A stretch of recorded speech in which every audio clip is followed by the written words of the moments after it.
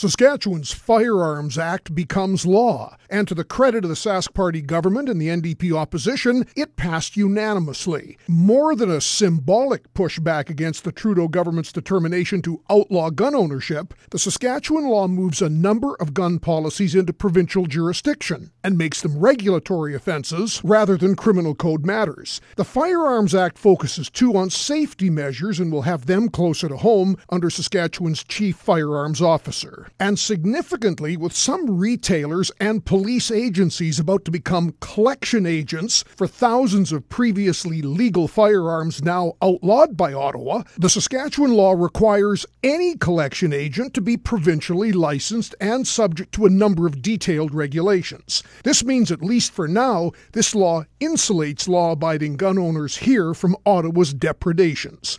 This is what robust federalism and sovereignty look like. I'm John Gormley.